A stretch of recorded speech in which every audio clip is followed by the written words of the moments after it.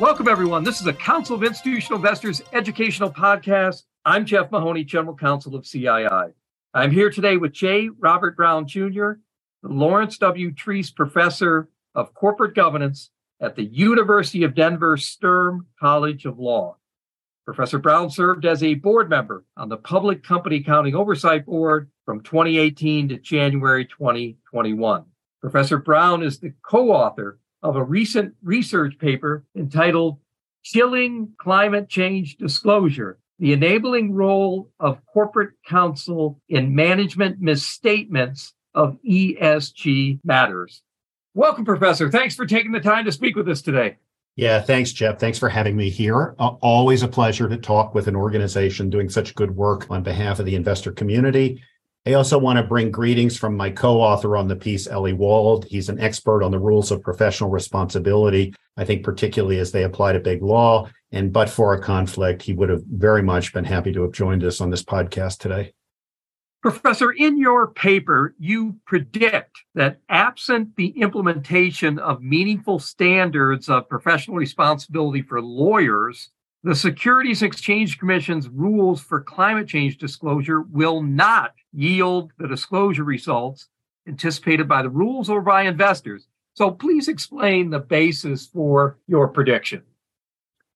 Yeah, thanks. That's a good question, and it really gets to the heart, I think, of the article. So let me just start with a brief baseline. I'm sure everybody listening to the podcast knows this, but it'll help me sort of get into the topic as I think we need to do. So, of course, climate change disclosure, we can see it around us, right, with the temperatures in Texas, all of the weird things taking place with climate, and it's having business effects, right? And so more and more investors want information about the impact on business, on financial statements, on capital expenditures and things like that. Now, there's a massive voluntary disclosure regime out there that really centers on things like sustainability reports. You can find information on a company's website, and that's where investors today get a lot of the information that they use with respect to climate change. Now, any voluntary system will suffer from, I think, many of the same concerns and problems, and that is that the information is often incomplete, it's unreliable, it lacks comparability. So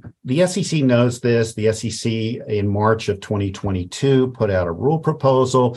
The rule proposal was designed to sort of address some of these concerns, I think, with the voluntary disclosure system. And the proposal would provide, broadly speaking, for disclosure of risks associated with climate change. There's some governance requirements about climate change that need to be in there. There would be some changes to the financial statements, particularly footnote disclosure, and greenhouse gas emissions would have to be disclosed in some cases. So with the rule in place, the hope would be, of course, that disclosure would become more complete, it would become more reliable, and it would become more comparable. In other words, more useful to investors. Now, like most disclosure requirements that the SEC puts out, there is an extensive use of this concept of materiality. So materiality, what is that? It means information important to reasonable investors. So where does that appear in this proposal? A company will only, if it gets adopted, right? So we haven't seen the final rule yet. This is the proposal. A company will only be required to disclose the risks to the business of the company or the financial condition of the company of climate change if material. Scope 3 emissions, greenhouse gas emissions, have to be disclosed if material. What about companies that use third-party data to put together their greenhouse gas emissions? Well, that also has to be disclosed, as you can imagine I'm going to say, if it's material. So materiality is a critical component of this proposal. A lot of the information that will be disclosed will only be disclosed if it's determined to be material. Now, who determines that? Well, as I mentioned, materiality is what's important to a reasonable investor. So it's investor focused, but of course it's management making the disclosure. So management makes the determination as to what's important to a reasonable investor. And let's face it, management doesn't always get it right. Maybe they just did it wrong, did the analysis wrong. Maybe they had an overly optimistic view of their own company that caused them to come out a little bit differently. Maybe there are compensation decisions that depend on the issue that might tilt them kind of in one way or another. So they may make a wrong decision with respect to materiality. So lawyers, let's bring it to lawyers. Lawyers are kind of the check in the system, right? They usually review materiality determinations. Certainly they review materiality determinations for the most part that are in the SEC filings. It's hard to imagine an SEC filing going in without it being reviewed by lawyers. But here's the thing, lawyers also get it wrong. Now, they may get it wrong because they applied the wrong test, they conducted the wrong analysis, maybe they didn't have quite the right set of understanding. There may be a lot of reasons. There's a certain amount of this that happens. There's a certain amount of it that's a cost of doing business. They also may get it wrong because they may see their job less as really applying the test, the applicable test, what's important to a reasonable investor, and more to justify or confirm the decision that management wants. Now, why would they do this? Especially if perhaps the materiality analysis ought to come out differently. Well, for one thing, it keeps the client happy. And keeping the client happy keeps the client attached to the law firm. It's a competitive business out there. There's a dollar and cents sort of reason why you want to make sure your client likes the advice that you give and is happy with your performance. There also is in the standards this concept that lawyers have to be a zealous advocate. And really, sometimes in the act of being zealous, you might go too far. Vice Chancellor Laster in Delaware calls this altruistic extremism. So I would also add to that. So lawyers are reviewing materiality determinations, but really they're not exactly trained in that. They don't really take courses in what does materiality mean from the perspective of, say, an institutional investor. And just because they have a 401k plan that needs to be rebalanced occasionally is not enough to really know how particularly institutional investors look at the concept of materiality. Now, you might think, look, if they give bad advice or they confirm bad advice, there are consequences to this, right? Well, that's the problem. The problem is that's generally not true. There is really no meaningful accountability in the system for bad legal advice. So why not? First, who would really be concerned about bad legal advice? Management, maybe, but actually management often benefits from this legal advice. So ever wonder when the SEC charges a public company with false disclosure, bad disclosure, whatever it is, ever wonder why the SEC often does not charge individuals, executive officers within the company? Well, there are a lot of reasons for that, right? There may not be somebody they identify as sufficiently responsible. They may not be able to build a case against someone, even if they do. But there's also a defense known as the presence of counsel.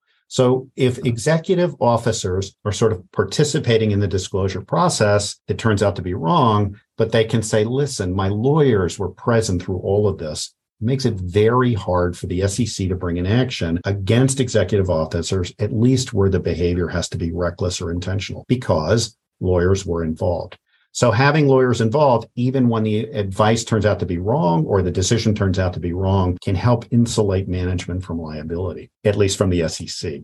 What about state bar associations? They regulate lawyers. They're really not up to the task. How about the SEC? Could the SEC bring actions for bad advice? The answer is they could, but they don't. The SEC the commissioners have decided collectively that this is not an area where they want to expend resources. And so they simply don't bring actions against lawyers that provide incorrect or inaccurate advice to management. Now, how about reputation?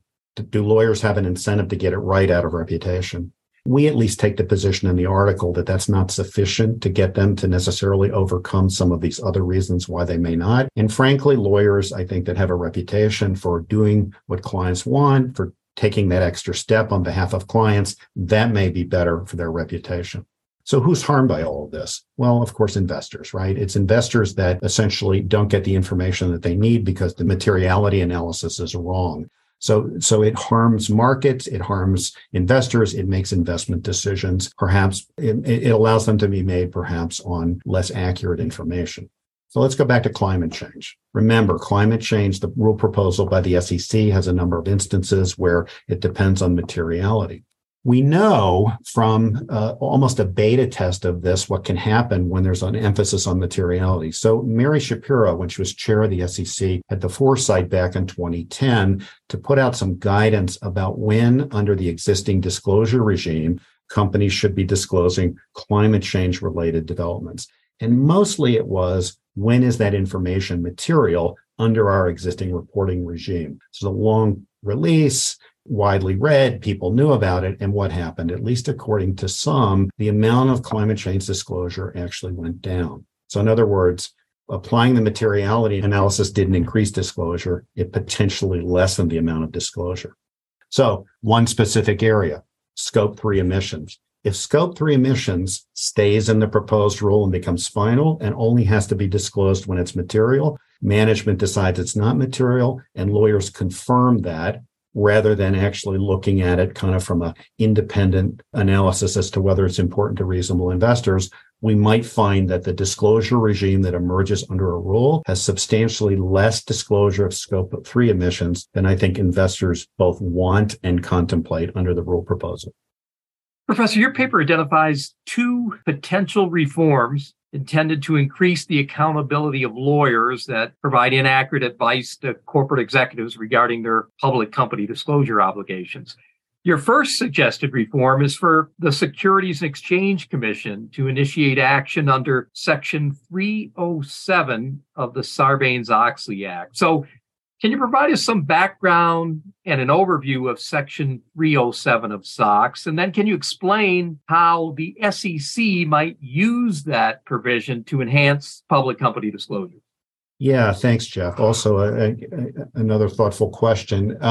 So going back to SOX, doesn't it seem like every time we're talking about governance or corporate disclosure, we have to revisit Sarbanes-Oxley? It was a seminal piece of legislation that really, I think, broke a lot of windows in terms of and barriers in terms of what could be required here. So SOX, it arose out of Enron, it arose out of WorldCom. It was adopted in 2002. So here it is 21 years later, yet still those, I think, financial frauds kind of resonate. Now, when those happened and SOX got adopted, Congress clearly viewed management as having some responsibility for what happened. And you can see it in the law, right? The law says management, at least the CEO and CFO, now have to certify sort of the financial statements that are filed with the SEC. So that increases their obligations and their responsibilities. Congress clearly saw auditors as having some responsibility and created the PCAOB, right? Subjected auditors to essentially federal regulation, really for the first time in any kind of meaningful way, with this newly independent regulator that was created. Largely forgotten in that whole process, Congress also had a lot to say about the role of lawyers, which goes to show you this topic that Ellie Wald and I are writing about is not new. It was around then, it was around before. So if you look at the legislative history to Sarbanes-Oxley, Senator Edwards, remember him, he was very much, I think, taking the lead with respect to some of the regulation that came out with respect to lawyers. And the first thing that he did was he really emphasized the role of lawyers, at least sort of tangentially to these frauds. And he sort of said, every time you see bad behavior by corporate executives and auditors, he said the lawyers are always looking over their shoulders. In other words, the lawyers are sort of always there. He also said that he thought that lawyers were that were hired by the corporation were more interested in giving the advice that executive officers wanted rather than the correct advice that ought to be given sort of in the interest of shareholders in the corporation. And then the third observation that he made was in terms of who should regulate lawyers' behavior, at least lawyers' behavior with respect to public companies and disclosure by public companies, he said it shouldn't be lawyers. He said that's like the fox guarding the chicken coop. So how did Congress deal with this? They put a section into Sarbanes-Oxley that's relatively profound, right? The provision says, first of all, it instructs the SEC. It says shall adopt, right? This is a mandate, a requirement. It says that the SEC shall issue rules setting forth minimum standards of professional conduct for lawyers who practice before the commission and represent public companies. So here it is. You have to adopt standards, and presumably, if you adopt standards, you should enforce them. So what happened? Neither really occurred. The SEC adopted a single standard to require lawyers to report legal violations or potential legal violations up the ladder to the board. So in other words, they see something, they find something, they report it to the company. If the company doesn't take adequate steps, they go up higher and potentially have to tell the board of directors. That's it. In terms of minimum standards, that's the only one that ever got adopted. How about enforcement? The SEC has never sanctioned a lawyer for violating the up-the-ladder standards. So neither comprehensive minimum standards nor enforcement. So 2 decades later, the problem is still there. It's time for the SEC to go back and follow through on the mandate set out in SOX and adopt these minimum standards, and then presumably also enforce them. Now, we discuss in the article, I think one of the positives about the article is we don't just say the SEC should do this. We give a lot of suggested approaches that the SEC might take. And without sort of boring the entire audience as to all of the specifics, what I would say is we do recommend that the SEC adopt a standard that makes it much more clear what it means to be a lawyer who is hired by the corporation and representing the corporation rather than executive management. One of the very concerns, I think, that Senator Edwards mentioned in the adoption of Section 307. Professor, a second potential reform discussed in your paper is for the U.S. Congress to enact new legislation to create a public company oversight board for lawyers. So can you explain what such a board would look like and how it might operate in a manner that could improve public company disclosures? Yeah, this is we raised the topic, right? And of course, I think Ellie and I will probably do a second piece, and we probably will flesh this topic out in a whole lot more detail. So let me give you kind of some preliminary thoughts. So again, let's go back to SOX. I think SOX is instructive. So when SOX was under consideration, there was a lot of discussion in agreement that auditors needed to be subject to increased oversight. Remember, auditors were really regulated by state CPA societies. There was some self-regulation, but essentially very little federal regulation, albeit that sometimes the SEC would bring an enforcement case or intervene. So broad recognition that there needed to be a more thorough and exacting sort of system of oversight and regulation. So where would that regulation come from? Well, there were some that testified that really the SEC should be the ones to regulate auditors and that, in fact, their authority maybe could be enhanced. Congress just completely rejected that approach. And if you look at the legislative history, you can see that there are a bunch of reasons why. There was concern about expenditures and expertise, but really, I think when you really look at all of the legislative history and you really dig into it, I think Congress simply didn't trust the SEC to exercise meaningful oversight. Now, the SEC had oversight of auditors really from the 1930s. It's probably in the 33 Act, but certainly in the 34 Act. And I would have to say over that time period, didn't do a particularly good job overseeing the profession. I'd also add that regulating a profession is hard and it can get lost in sort of lots of other responsibilities. And the SEC has lots of other responsibilities. So while the SEC has the authority in Section 307 to adopt these minimum standards and to enforce them, I'm not sure that the SEC is really that interested in assuming the responsibility. And certainly we can see from the fact that they haven't adopted anything since the up-the-ladder requirement. But I think more importantly, I think it's safe to say the up-the-ladder requirement has been entirely unenforced. So this really, to me at least, suggests not a great deal of interest or will on the part of the SEC to sort of assume responsibility for oversight of a profession, certainly the legal profession. So let's sort of apply these lessons to lawyers, right? So what I think we need is we clearly need additional oversight. After all, lawyers are participating in decisions by public companies, disclosure decisions that affect investors, shareholders, and the public. So really, somewhere in there, we need some oversight that I think is designed to kind of look out for the interest of the public. I think that lawyers, as Senator Edwards said, are really not the ones who should oversee themselves. That's the fox in the henhouse kind of argument. And I think the SEC, again, from what I mentioned before, really doesn't have the will to do it. So I think what we need is a regulator, I think not unlike the PCAOB, that can be responsible for overseeing at least lawyers involved in representing public companies with respect to their disclosure requirements. I mean, we would have to think about sort of exactly how to limit it. The PCAOB only regulates auditors of public companies and broker-dealers. It doesn't regulate all auditors. So like that, I think that a federal regulator, a PCAOB for lawyers, would also need to sort of discern which lawyers would be sort of subject to that oversight.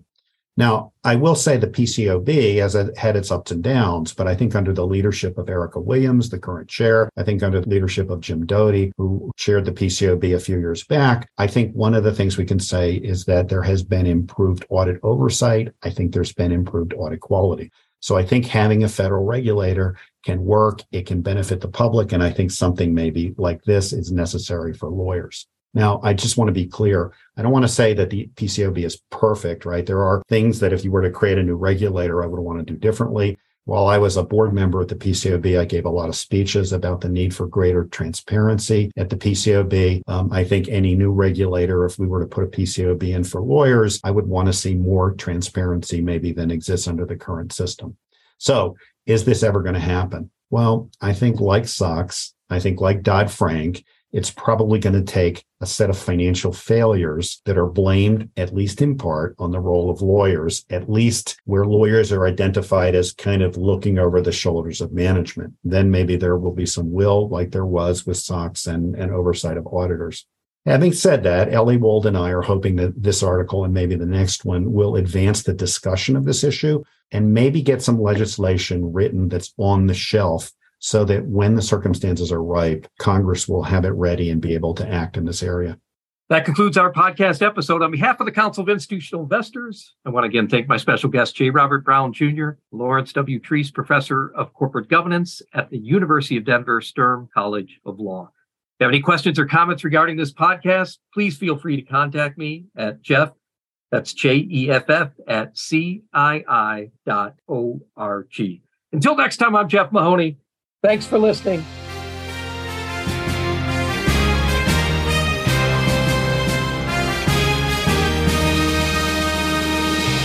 Thank you for listening to this episode of The Voice of Corporate Governance, brought to you by the Council of Institutional Investors. The Voice of Corporate Governance is a free, non-sponsored podcast that highlights critical developments in corporate governance and other important issues affecting institutional investors. The views expressed by those interviewed on the podcast do not necessarily reflect the views of CII or its members. For more information on CII and its policies on corporate governance, please visit our website at www.cii.org.